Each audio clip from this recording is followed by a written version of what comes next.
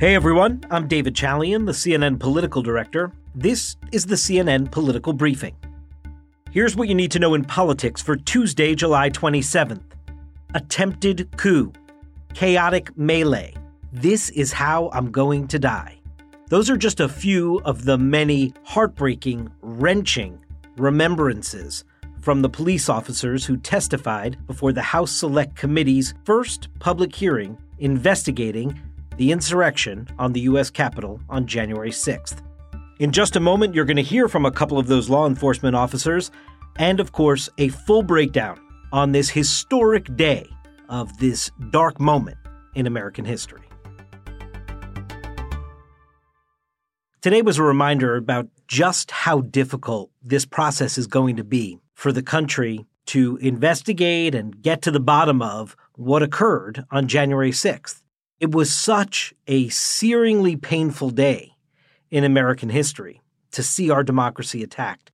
And so reliving that throughout this necessary process of investigation is going to be really just trying for people.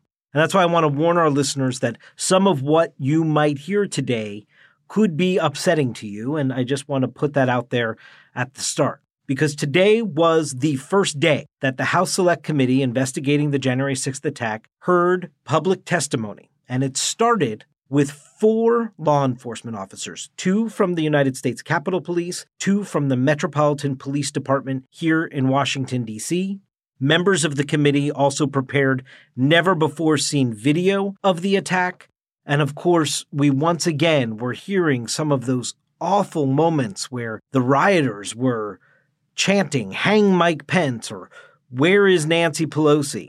Just reminding us how fragile that day was for our very constitutional order. First up, I want you to hear from D.C. Metropolitan Police Officer Michael Fanone, who recounted how he was assaulted by the insurrectionists and how they seized his weapons and attempted to, quote, kill him with his own gun. In this line of work, it probably won't shock you to know that I've dealt with some dicey situations. I thought I had seen it all, many times over. Yet what I witnessed and experienced on January 6, 2021 was unlike anything I had ever seen. I was grabbed, beaten, tased, all while being called a traitor to my country. I was at risk of being stripped of and killed with my own firearm as I heard chants of "kill him with his own gun." I could still hear those words in my head today. And as if the physical violence and imminent danger wasn't enough for these officers to endure, U.S. Capitol Police Officer Harry Dunn, in his opening statement today, recalled a, quote, torrent of racial epithets from rioters who claimed it was President Trump who invited them there to the Capitol to stop the so-called stealing of the election.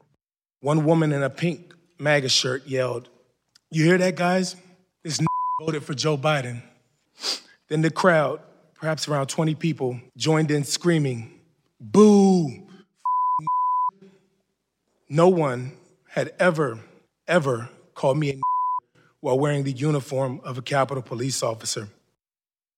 When one of the 2 Republican members of the committee, Adam Kinzinger, congressman from Illinois, was questioning the officers today at this hearing, he was trying to understand what the officers were looking to get out of this and if they were going to be able to move on from these terrible events of January 6th. And Officer Daniel Hodges said in response, quote, "There can be no healing until we make sure this can't happen again." That's sort of the entire rationale for how Speaker Pelosi set up this committee, why she still moved forward with it even after the Senate Republicans scuttled what would have been an independent, nonpartisan commission, and why she appointed 2 Republicans to this committee, Liz Cheney and Adam Kinzinger, to try and ensure a full accounting that can be authoritative and bipartisan so that America can learn from this history and in the future ensure it never happens again. Of course, as you might expect, Republican House Leader Kevin McCarthy once again looking to distract, as are some of his members of his conference. A few of these total January 6th deniers, if you will, were holding a press conference at the Department of Justice this afternoon to talk about so-called January 6th prisoners. Pure distraction.